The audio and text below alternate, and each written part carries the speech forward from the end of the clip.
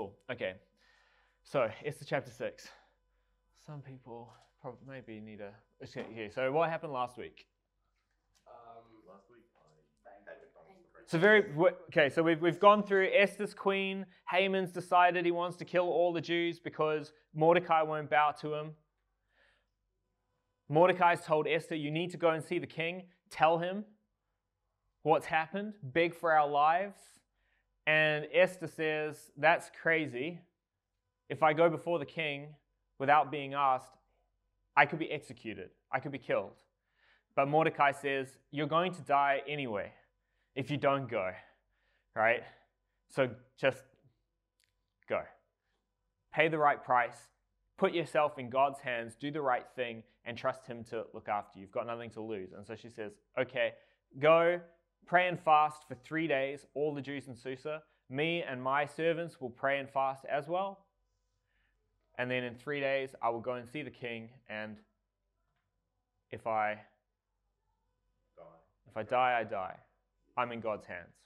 Cool. That was up to chapter 4. What happened in chapter 5 last week? She goes up to him. And then he welcomed her with open arms and offers her help. Phew. Correct, yes. She goes and hangs out somewhere where he'll be able to see her, and he invites her in and says, what do you want? I'll give you anything, pretty much. And what does she say? You and Haman come and have dinner with me. Come to my banquet. So he says, okay. Calls Haman. They go to Queen Esther's banquet. So much. She says, let's have another one. At the banquet, he knows she hasn't risked her life just to have dinner with him. And so he says to her again, what do you want, Esther? Like, what's going on here? Tell me. I'll give you anything. I'll do anything you want. And she says, Another banquet. come tomorrow. We have another banquet tomorrow. If you come, then I'll tell you what's up. Okay. Then what happened? And then Haman goes home to all of his friends and his wife, and they all tell him to make a really big gallows. Why? So Haman leaves the banquet. How's Haman feeling when he leaves the banquet? Yes. Pretty good. probably had a lot to eat. Joyful, bouncing step, super happy. Things are going well. And then? Then he sees Mordecai. And what does Mordecai refuse to do? Yeah, doesn't bow, doesn't even look scared. And this infuriates Haman. So he goes home. His wife's there, calls over his friends, and boasts about all that he has, all of his wealth, all of his sons, how powerful he is. And even the queen invited him, just him and the king, to have dinner together. But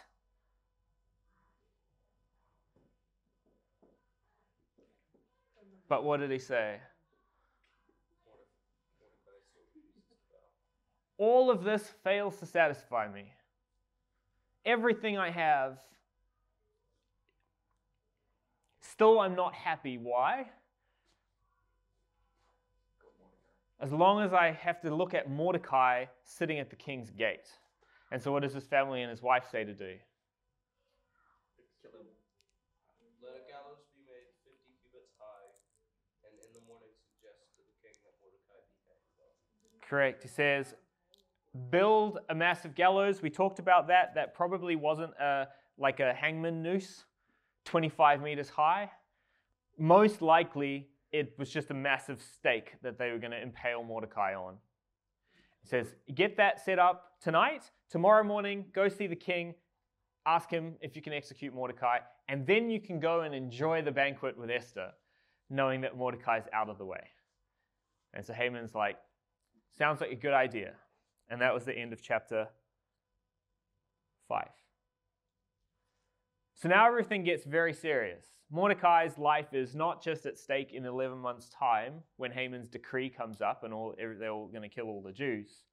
His life is at stake right now, tomorrow morning. Okay, so then, see what happens in chapter 6. Who wants to read? Cool. Throughout that night, the king was unable to sleep, so he asked for the book containing the historical records to be brought. As the records were being read in the king's presence, it was found written that Mordecai had disclosed that Bigthana and Teresh, two of the king's eunuchs who guarded the entrance, had plotted to assassinate King Ahasuerus. So, throughout that night, what night?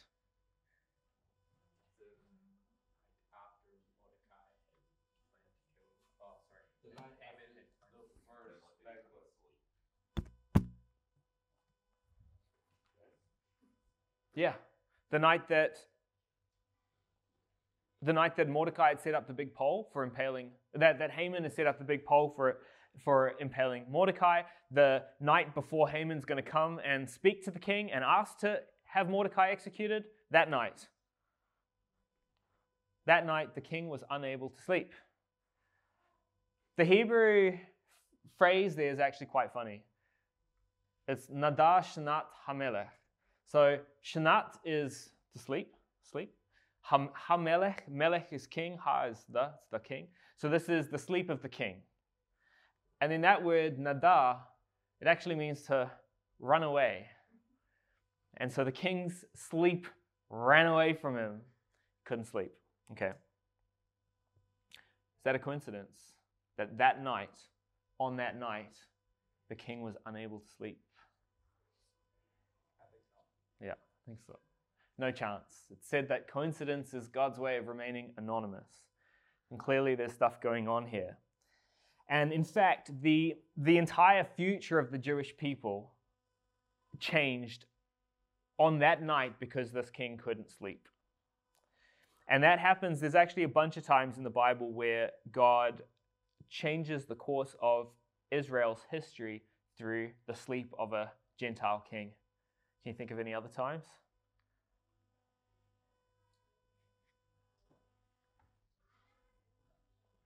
Oh wait, when was it the Pharaoh had the dream and then asked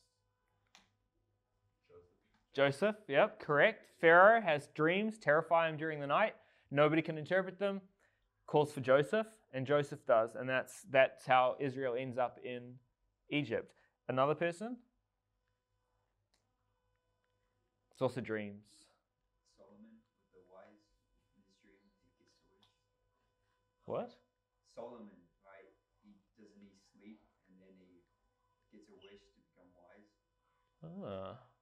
I don't remember. There was also, yeah, who?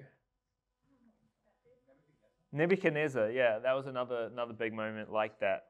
Similar situation. And in both cases, you have a Gentile king who can't sleep or is affected during their night, and the result is a Jewish man gets elevated to prominence. And so anyway, it's kind of cool. So here, king can't sleep, and so what does he do when he can't sleep? Yeah. Now the kings in Persia couldn't read.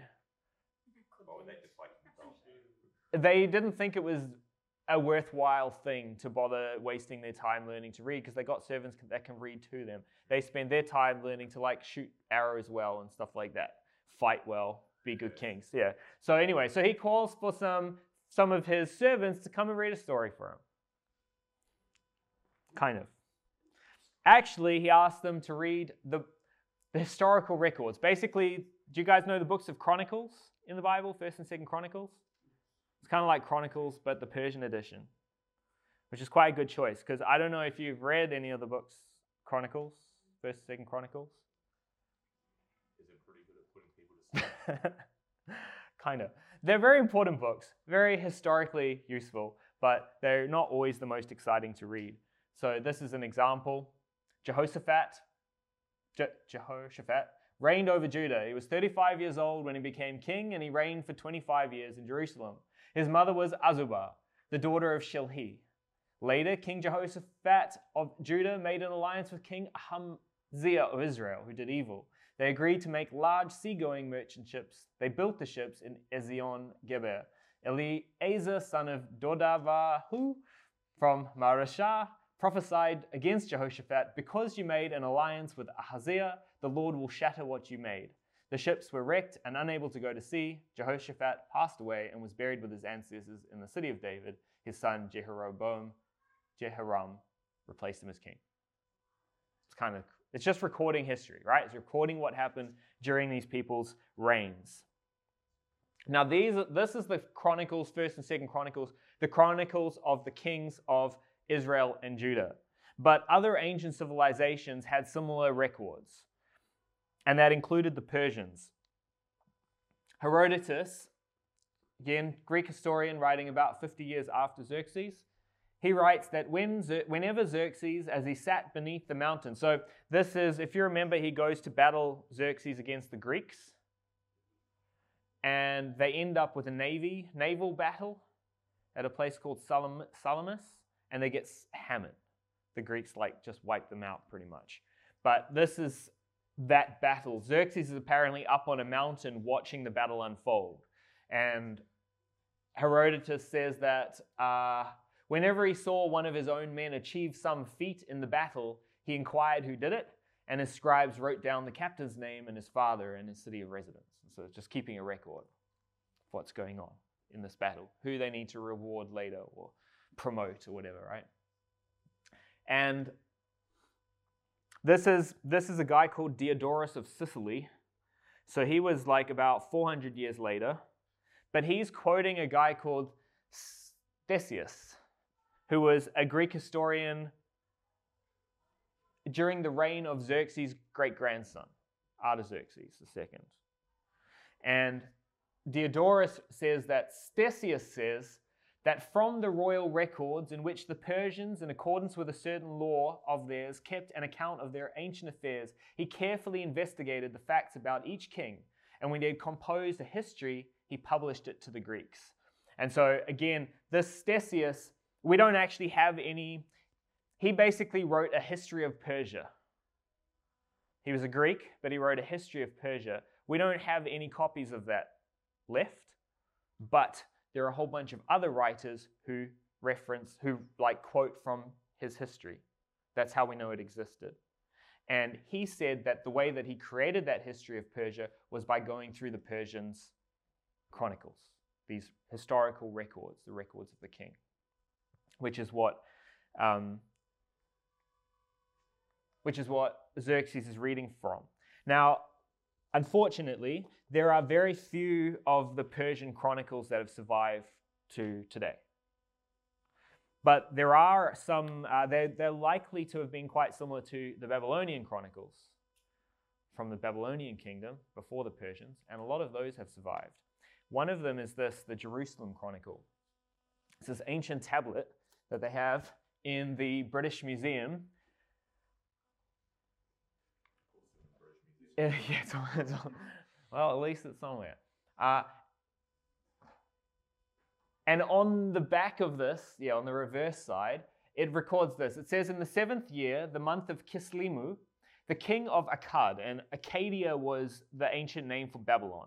So this is actually Nebuchadnezzar that it's talking about. A couple lines earlier, it actually names him as Nebuchadnezzar. It says, in the 7th year, the month of Kislevu, the king of Akkad, Nebuchadnezzar, mustered his troops, marched to the Hatti land, which is a region in the Middle East that they used to call Hatti land, and besieged the city of Judah, that's Jerusalem. And on the 2nd day of the month of Adaru, he seized the city and captured the king. He appointed there a king of his own choice, received its heavy tribute, and sent to Babylon. This battle, where Nebuchadnezzar lays siege to Jerusalem, captures the king, appoints a new king, is actually recorded in one of the Bible's chronicle books, 2 Kings, where it says, at that time, the generals of King Nebuchadnezzar of Babylon marched to Jerusalem and besieged the city. King Nebuchadnezzar of Babylon came to the city while his generals were besieging it. King Jehoiakim of Judah, along with his mother, his servants, his officials, and his eunuchs, surrendered to the king of Babylon. The king of Babylon, in the 8th year of his reign, took Jehoiakim prisoner, and the king of Babylon made Mattaniah, Jehoiakim's uncle, king in Jehoiakim's place, and he renamed him Zedekiah. Which is quite cool. So you have this event recorded in the Bible, and you have the same event recorded on these like ancient Babylonian Chronicles. It's kind of cool. But anyway, like I said, unfortunately we don't have any of those. But it's those records, those like historical records, these chronicles that Xerxes asked to be read for him on that night when the king's sleep ran away from him. And it just so happened that out of all the chronicles in the 12 years of Xerxes' reign so far that they decided to read, they read the part about Mordecai from about 4 or 5 years ago. We read it at the end of chapter 2. In those days, while Mordecai was sitting at the king's gate, Bigthan and Teresh, 2 of the king's eunuchs, who protected the entrance, basically protected the king's bedroom, is what we think that means, became angry and plotted to assassinate King Ahasuerus. When Mordecai learned of the conspiracy, he informed Queen Esther, and Esther told the king in Mordecai's name. The king then had the matter investigated, and finding it to be so, had the 2 conspirators hanged on a gallows, and it was then recorded in the daily chronicles in the king's presence. And that happens to be what the king reads this night when he can't sleep. Okay. What a coincidence. Verse 3. Who wants to read verse 3? Pretty much. Well, it's a good way, like, if you're trying to get to sleep. Probably be a good thing to read. Yeah. But anyway, so he reads about this event that like happened 4 or 5 years ago. It seemed a bit random at the time. Pops up again now. Wants to read verse 3.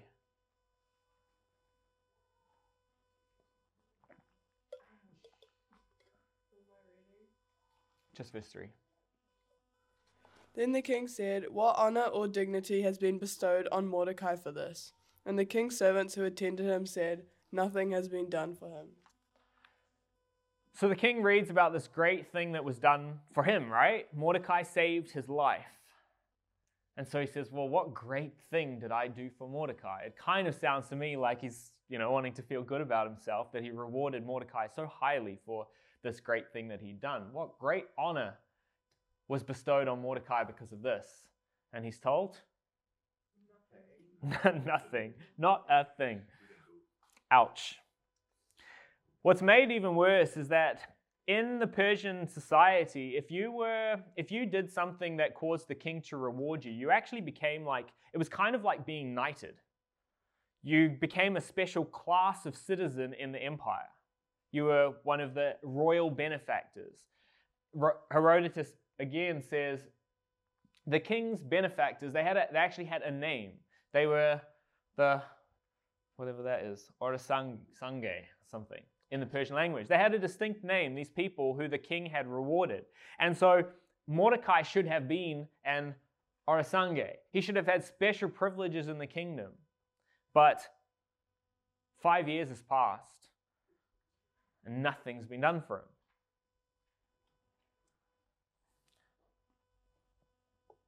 And so if you're counting, this is another coincidence that I think isn't a coincidence. We had the king couldn't sleep.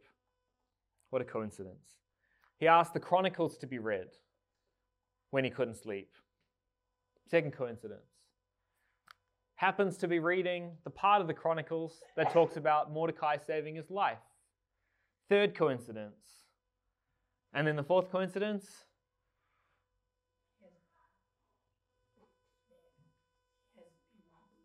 What? Yeah, exactly. Mordecai wasn't rewarded for saving the king's life. And so in a sense, he owes Mordecai a debt, right? That's a pretty good time for Mordecai to cash that one in. Now, we said this at the time, but if you save the king's life, and nobody took any notice, how are you going to be feeling, do you think? Yeah? Pretty disappointed? Bit resentful maybe? He's not even grateful what I did for him? And it's probably even worse when you see other people like Haman around you getting rewarded for, who knows what, less. And that's probably not something that's completely like unfamiliar to you guys. You'll probably all be in situations where you do the right thing, you do something good, and nobody seems to care. Maybe you always do the right thing, you always try to be good, and nobody cares. And then there are other people, maybe like your brothers, who are always doing the wrong thing, and they do some little thing the right way, and everybody makes a big deal out of it, but nobody cares that I'm always doing the right thing.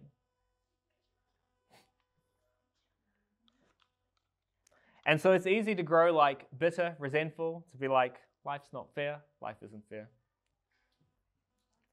And to be like, why bother doing this in the first place? Why bother doing the right thing? Why being good? Nobody even cares. In a little bit, we'll look at a psalm that talks a lot about that, but it's really important to remember that as Christians, like, we don't do good things. We don't do good. We don't do the right thing for rewards, to be rewarded by people. We do the right thing because it's the right thing to do, irrespective of if anybody's going to notice. And we have this promise that we've looked at this before. Well, we have this promise that if we do the right thing, if we do good because it's the right thing to do, not to get a reward, but just because it's the right thing to do, that God will reward us. That even if nobody else sees what we're doing, God sees and He cares and He will reward us for it. And we've looked at these before. Paul says, whatever you're doing, work at it with enthusiasm as to the Lord and not for people, because you know that you will receive your inheritance from the Lord as the reward. So serve the Lord Christ. And then in Ephesians, he says, obey with enthusiasm as though serving the Lord and not people, because you know that each person, whether slave or free, if he does something good, this will be rewarded by the Lord. So what's he saying?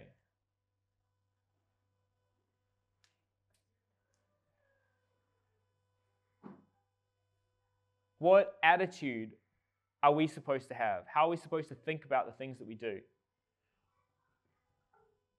Think of them as serving the Lord and not people. Yeah, exactly. The idea is that, like, in your mind, whatever it is you're doing, you imagine that you're doing it for Jesus. Not for your mom, or for your teacher, or for your friend. You're doing it for Jesus. And what that means is that the person that is responsible for rewarding you, for caring what you did, it's not your mom, your teacher, your friend. It's Jesus. Yeah?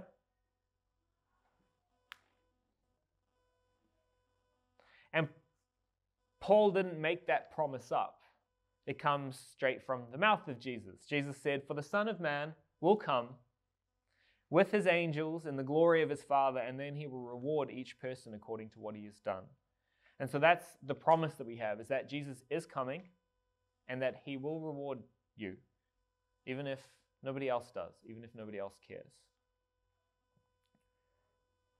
So that's the one side of it. Like, if you're in that situation, if you're in that situation, the one thing to remember is that God's the one that you're actually serving, and he will reward you, even if nobody else does.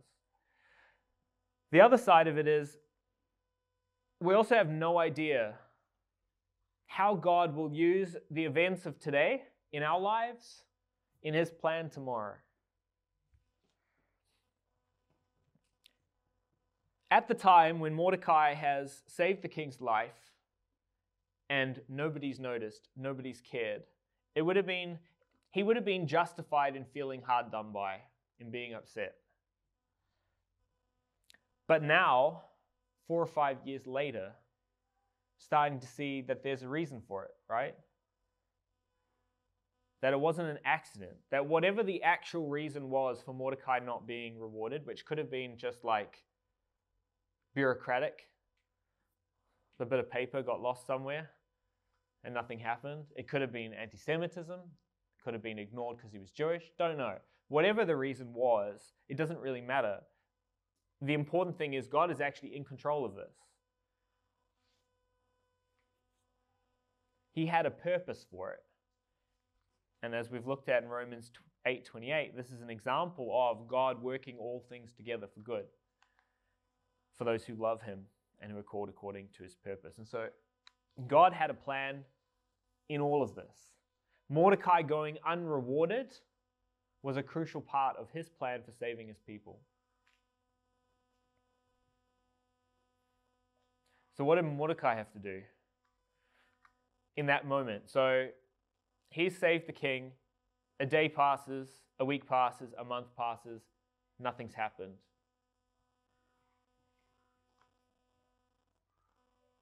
What does Mordecai have?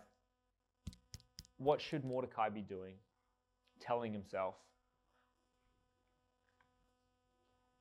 Do you reckon? When his brain's kind of going, this is so unfair. Why am I even serving this guy? Doesn't even care about, I saved his life. He's elevating people like Haman, who's a monster. Proud and arrogant. He's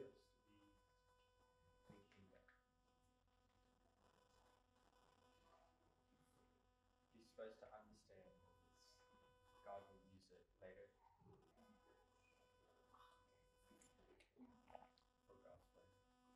Yeah, he's just got to tell himself, right? Trust God in this. That there might be a plan for it. And that worst case scenario, God saw what I did and he's going to reward me. Anyway, okay, so that was the fourth coincidence. Here comes another coincidence. Who wants to read?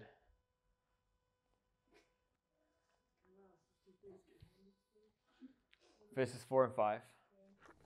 So the king said, "Who is in the court?"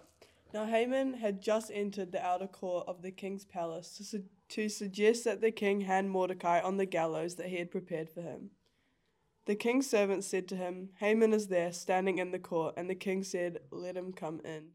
So, surprise, surprise, what a coincidence, right? Right after the king has not been able to sleep, has been reminded that Mordecai saved his life, and discovered that Mordecai went unrewarded for saving his life. Who arrives? Haman arrives. Of course, what a coincidence. Now, what did Haman arrive to do? He's asked him to kill Mordecai. He's arrived to ask the king if he can have Mordecai executed.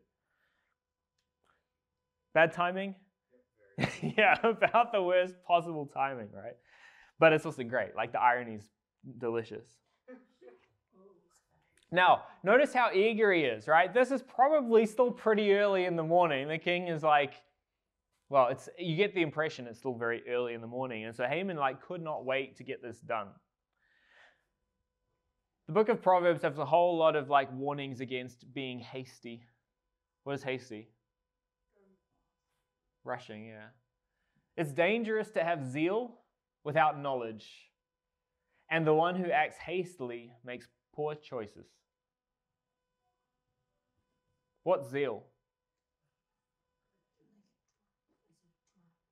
Yeah, it's kind of drive. It's passion, energy, I just want to get this done, right? I want to do all of these things. And yeah. But you actually don't know what you're doing, so you just make a mess. So zeal without knowledge is dangerous. And the one who acts hastily, who rushes, makes bad decisions. Proverbs 21 says, "The plans of the diligent lead only to plenty." What's diligent?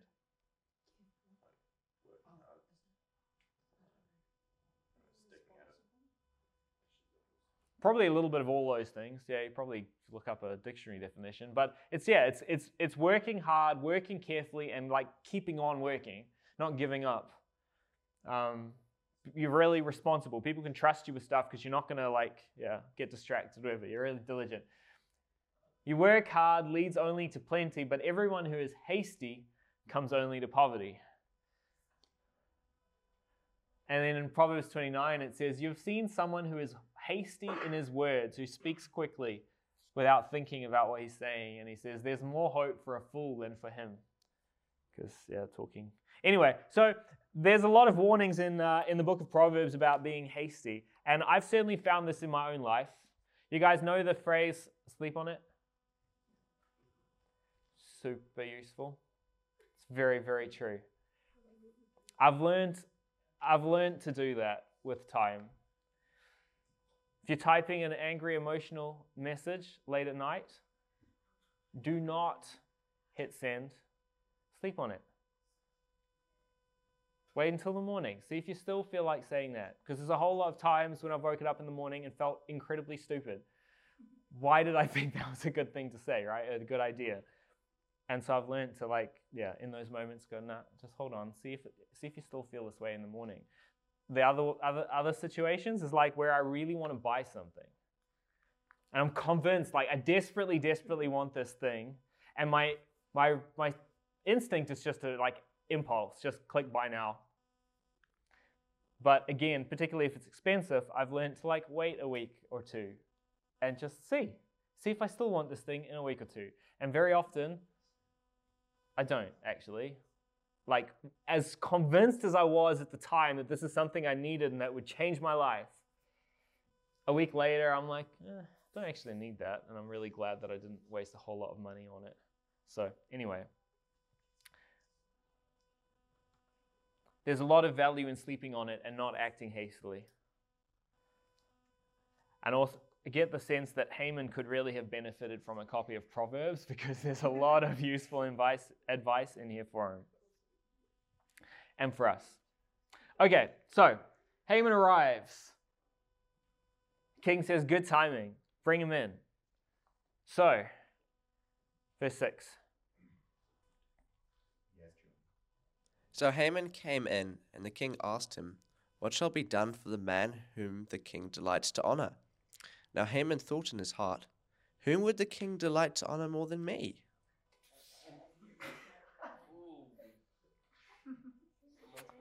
Oh my.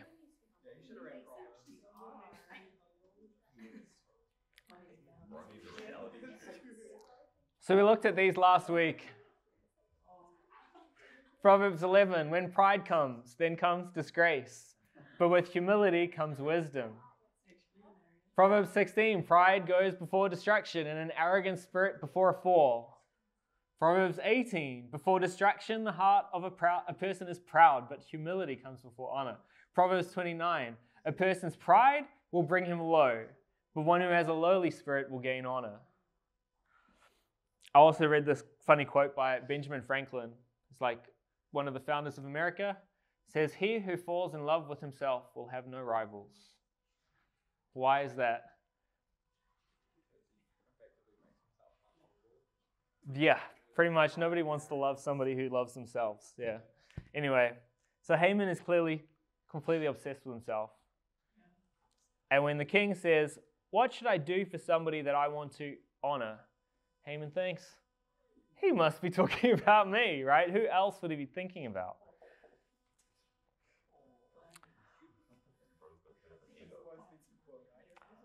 So he makes a complete fool of himself. Now, how would you answer the king? The king says to you, what should I do for somebody that I want to honor? And you think, that's me. What do you want the king to do for you? A big feed. That's exactly what I was thinking.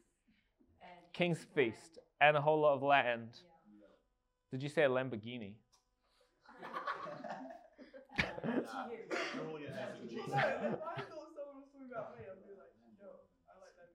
Okay, a nice car. Anything else? Helicopter. This is 500 BC, but gold. Nice house, gold. Build me a pyramid. Maybe a big sphinx with your face. Come out here. Okay, let's see what Haman wants. And Haman answered the king, "For the man whom the king delights to honor, let a royal robe be brought which the king has worn, and a horse on which the king has ridden, which has a royal crest placed on its head. Then let this robe and horse be delivered to the hand of one of the king's most noble princes, that he may array the man whom the king delights to honor. Then parade him on horseback through the city square, and proclaim before him, thus shall it be done to the man whom the king delights to honor." So, have you heard the phrase, what do you get a man who's got everything? that is one of the answers, yeah. Haman has all the money he needs. Back in chapter 3, he offered the king 10,000 talents of silver, right, in order to have all the Jews murdered. So we get the sense that he was immensely wealthy. He has a house, he has a family, he's more powerful than anybody besides the king. What does Haman want? So, what does he?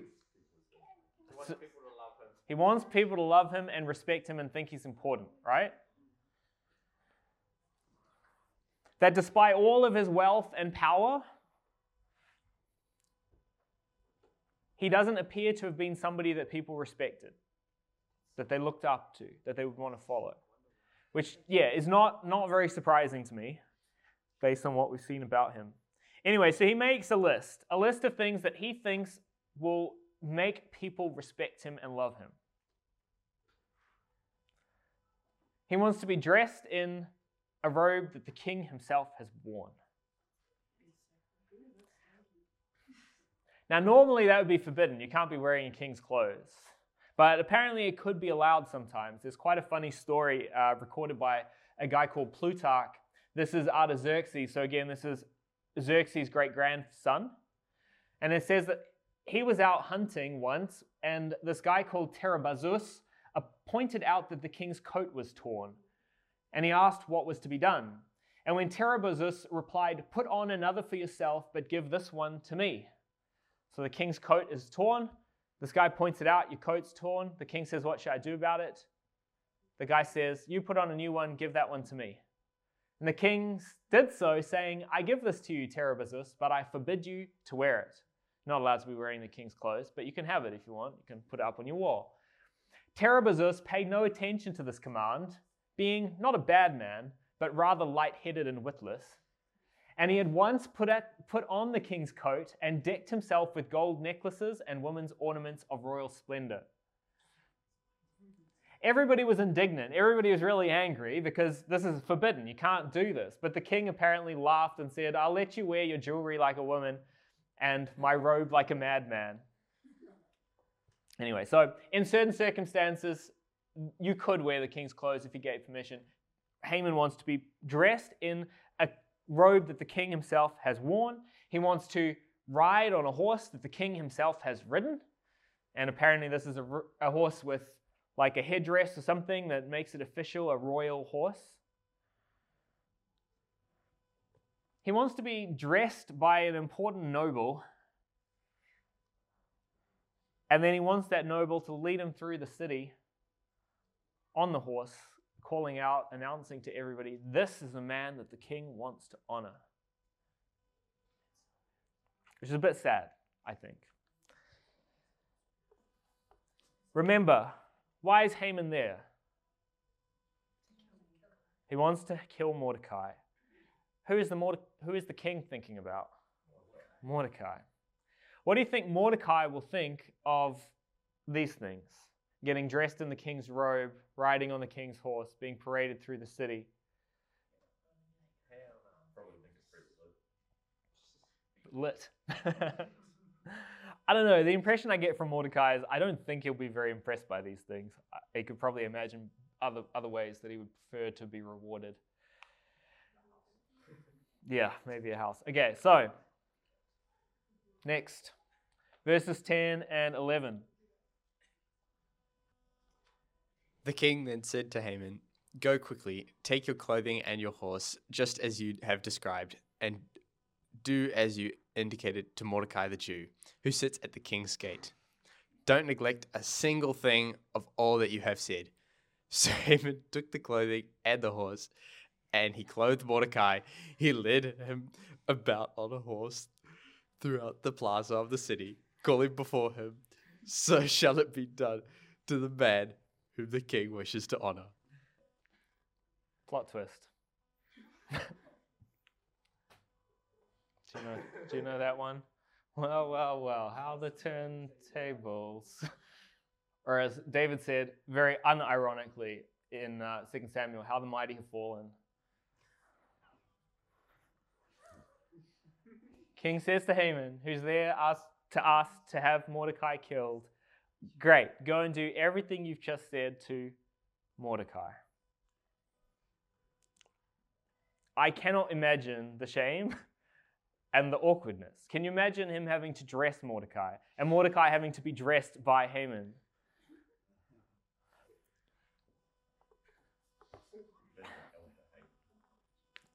I also wonder what people in the city thought, seeing Haman, who they knew had organized to have all the Jews murdered because of Mordecai, and now he's walking Mordecai through the street saying, "This is a man the king wants to honor." What his face looked like. Yeah. Yeah. There's a little bit more irony in here. The king says, "Do this for Mordecai the Jew."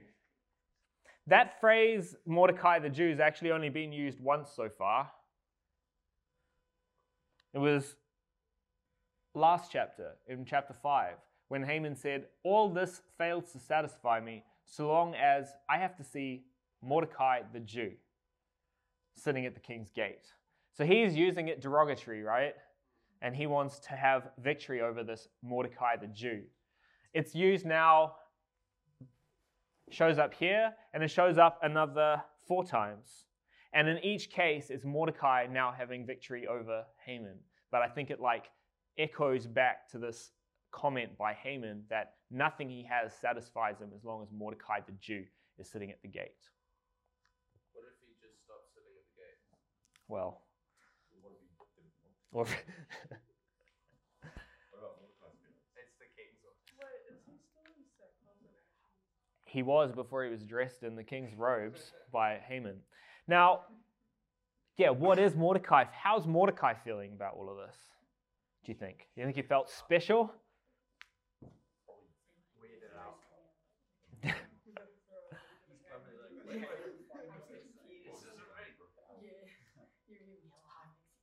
What the heck just happened?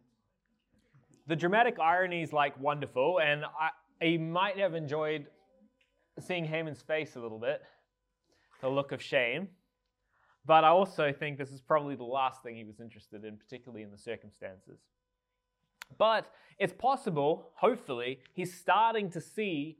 Remember back in chapter 4, he told Esther, relief and deliverance will come from somewhere. Yeah? He knew that God was going to intervene and was going to save the Jewish people. And it's possible that if his eyes are open, that he's starting to see that happening here. The table's turning. There's a proverb, well, it's the proverb we've looked at a whole bunch of times. When pride comes, then comes disgrace. And that's what Haman is starting to experience here. Proud Haman. And yeah, now he's experiencing disgrace. I said earlier that there's this psalm that I love it. We've looked at it a few times, but I think it's so beautiful and relevant to this. It's written by one of the worship leaders in the temple under David and Solomon, a guy called Asaph. And this is my translation of that psalm. He says, "There is no question that God is good to Israel and to those who have pure hearts. But as for me, I had almost fallen. I had nearly slipped. Because when I saw the success wicked people have, I became jealous of arrogant people. There's no struggle in their death. They stay strong. They aren't plagued with difficulties like other people. And so they wear pride like a chain around their neck and violence like clothes. Their eyes bulge with fat. They have more than their hearts can desire. They speak mockingly and wickedly, arrogantly threatening violence. They speak with their mouths up in heaven, their tongues walking across the earth. And so their people come back and drink in their wealth. They say, how can God know? Does the Most High really know? You see, this is how wicked people live. They're totally relaxed and get even richer. Surely I've cleaned my heart and washed my hands for nothing. I've been plagued every day and punished every morning. But if I'd said so, I would have betrayed your generation of children. When I tried to understand all of this, it was too painful for me. That could absolutely have been Mordecai 2 chapters ago, 3 chapters ago, right? When he's done the right thing, he's kept his heart pure, he's washed his hands, he's done the right thing, and what's he get for it? Persecution, yeah. Death. Meanwhile, this proud, arrogant man, Haman, is elevated to the highest position in the kingdom. You know, what's this all for? Why am I wasting my time? He could have become jealous of Haman.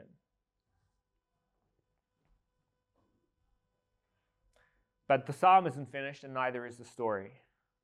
Asaph carries on. He says, all of that was how I was feeling.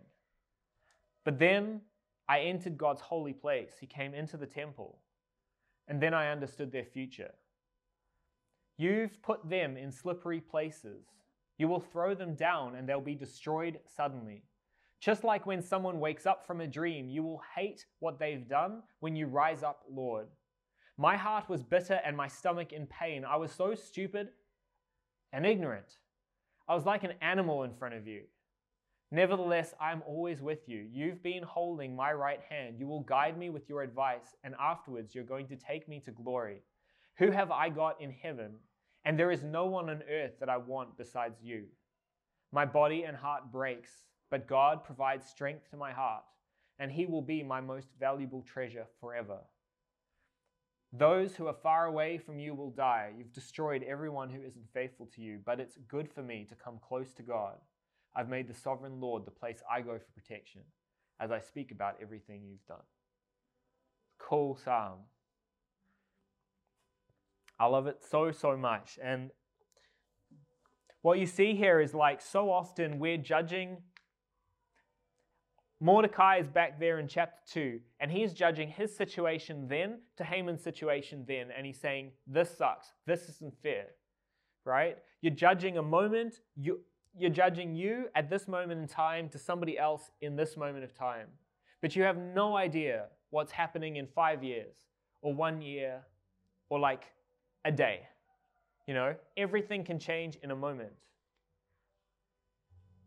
Less than 12 hours ago, everything's going Haman's way. And Mordecai is about to die, right? But God has put them in slippery places. Everything can change in a moment. And so we just have to be patient, right? We have to trust that God's in control. Keep our eyes on Jesus and enter into his presence. Because when you're in the presence of God, whether it's in worship, whether it's in his word, whether it's here on church, or whether it's sitting in your room at home, everything else, you gain perspective. The way that things look to you before changes when you're in the presence of God.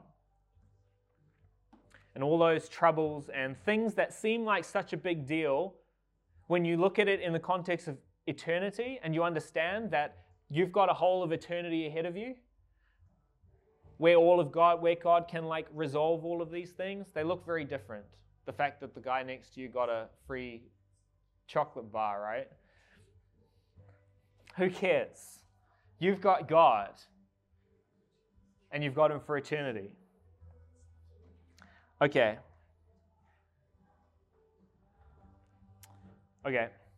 Verses 12 and 13. You can read that. Anybody, please. This is the aftermath.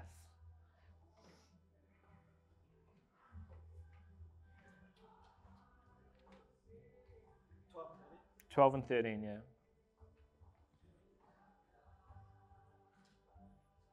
Afterward, Mordecai went back to the king's gate, but Haman hurried to his house mourning and with his head covered. When Haman told his wife Zeresh and all his friends everything that had happened to him, his wise men and his wife Zeresh said to him, "If Mordecai, before whom you have begun to fall, is of Jewish descent, you will not prevail against him, but will surely fall before him." So, this is over. They finished marching around the city. What happens? What does Mordecai do? Mordecai just goes back to what he's doing. Like I said, I feel like this was probably just a nuisance to him and a bit annoying. He goes back to what he was doing, sitting at the gate, praying and begging God to save him and to save the Jewish people. Haman Hides his face in shame and runs home. covers his head with a veil, which you'd normally do if you're mourning the death of somebody. What's died?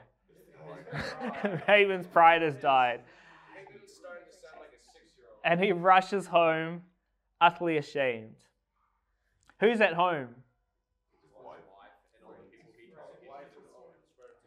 His wife and all of his friends, the same friends who last night told him in the morning, go to the king, get Mordecai executed. Why do you think they're at his house? So I can congratulate him and getting Mordecai killed us. They were probably waiting to hear what the king said about And then? kill Mordecai and then kill him. Yeah, I think they were probably there for the show. They were there to watch what happened to Mordecai. What they weren't, apparently, was out in the city, seeing what went on. And so Haman comes back and tells them everything.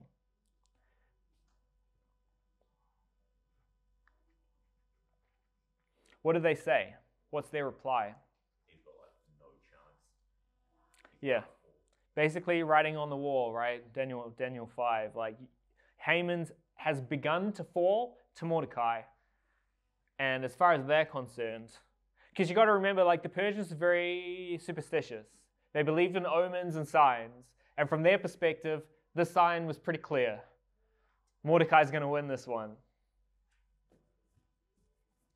Now, there's something quite interesting in what they say. There's a condition underlying their conclusion. So they conclude, you're going to fall to Mordecai. But there's an if. What's the if?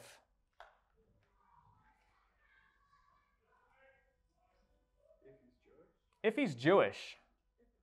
If this Mordecai, before you have begun to fall, is Jewish, you won't prevail against him. You're going to fall. What relevance does Mordecai's ethnicity have to his beating Haman? Yeah? I think sounds good. What did you say? God, yeah. This to me is another place where, like, you have God implied in the story, but he's missing, right? He's not actually there. If he's Jewish, who cares if he's Jewish? What difference does that make? Unless, of course, you've heard about the Jewish God, right? Which kind of reminds me, you guys did Rahab. Were you? Yeah, you did. Yeah, you did Rahab. So you'll know this passage. Sorry. Imagine not doing Samson. Who was Rahab? Who was Rahab? She was a prostitute. Where was she living? Wall of? China. No. Jericho. She was a Gentile. She was a Philistine living in the city of Jericho. When? When the bros came with their trumpets. You haven't got there. Okay. This is where Joshua and the Israelites are coming to conquer the land of Canaan, right? And they're coming to Jericho, this huge city with a massive wall that's completely impenetrable, right? And they get in there and they meet this lady called Rahab. And this is what Rahab says to her. I know the Lord is handing this land over to you. We're all terrified of you.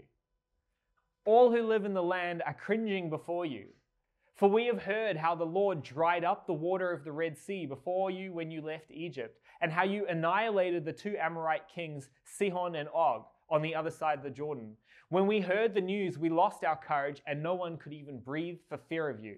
For the Lord your God is God in heaven and on earth below. And the rest of the story, they save her, and she becomes?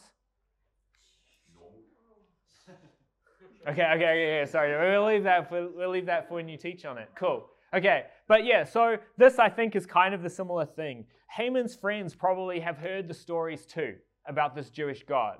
Maybe what he did in Egypt, right? When he brought the Israelites out. Maybe what he did in the land of Canaan when Joshua took it over. Maybe what he did not that long ago when Cyrus conquered the Babylonians, right? The first Persian king. That was the handwriting on the wall where God shows up and tells Belshazzar, it's over for you. So maybe they've heard these stories. Now they're starting to think, well, maybe those stories are true. Maybe that God of the Jews is actually, the stories we've heard about him are true. And if that's the case, you're in trouble, right? You, in trying to get rid of Mordecai and the Jewish people, you've essentially stuck your finger in God's eye. And there's actually verses where God says that Israel are the apple of his eye, the pupil of his eye. And what happens if somebody tries to stick their finger at your pupil? It's very sensitive, right? Your eye closes. You can't, anyway. So don't go poking God's eye. Doesn't end well. Okay, we'll leave it there.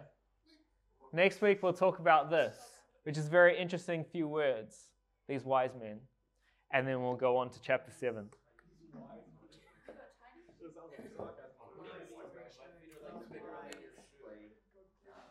Okay, let's pray, and then we can go.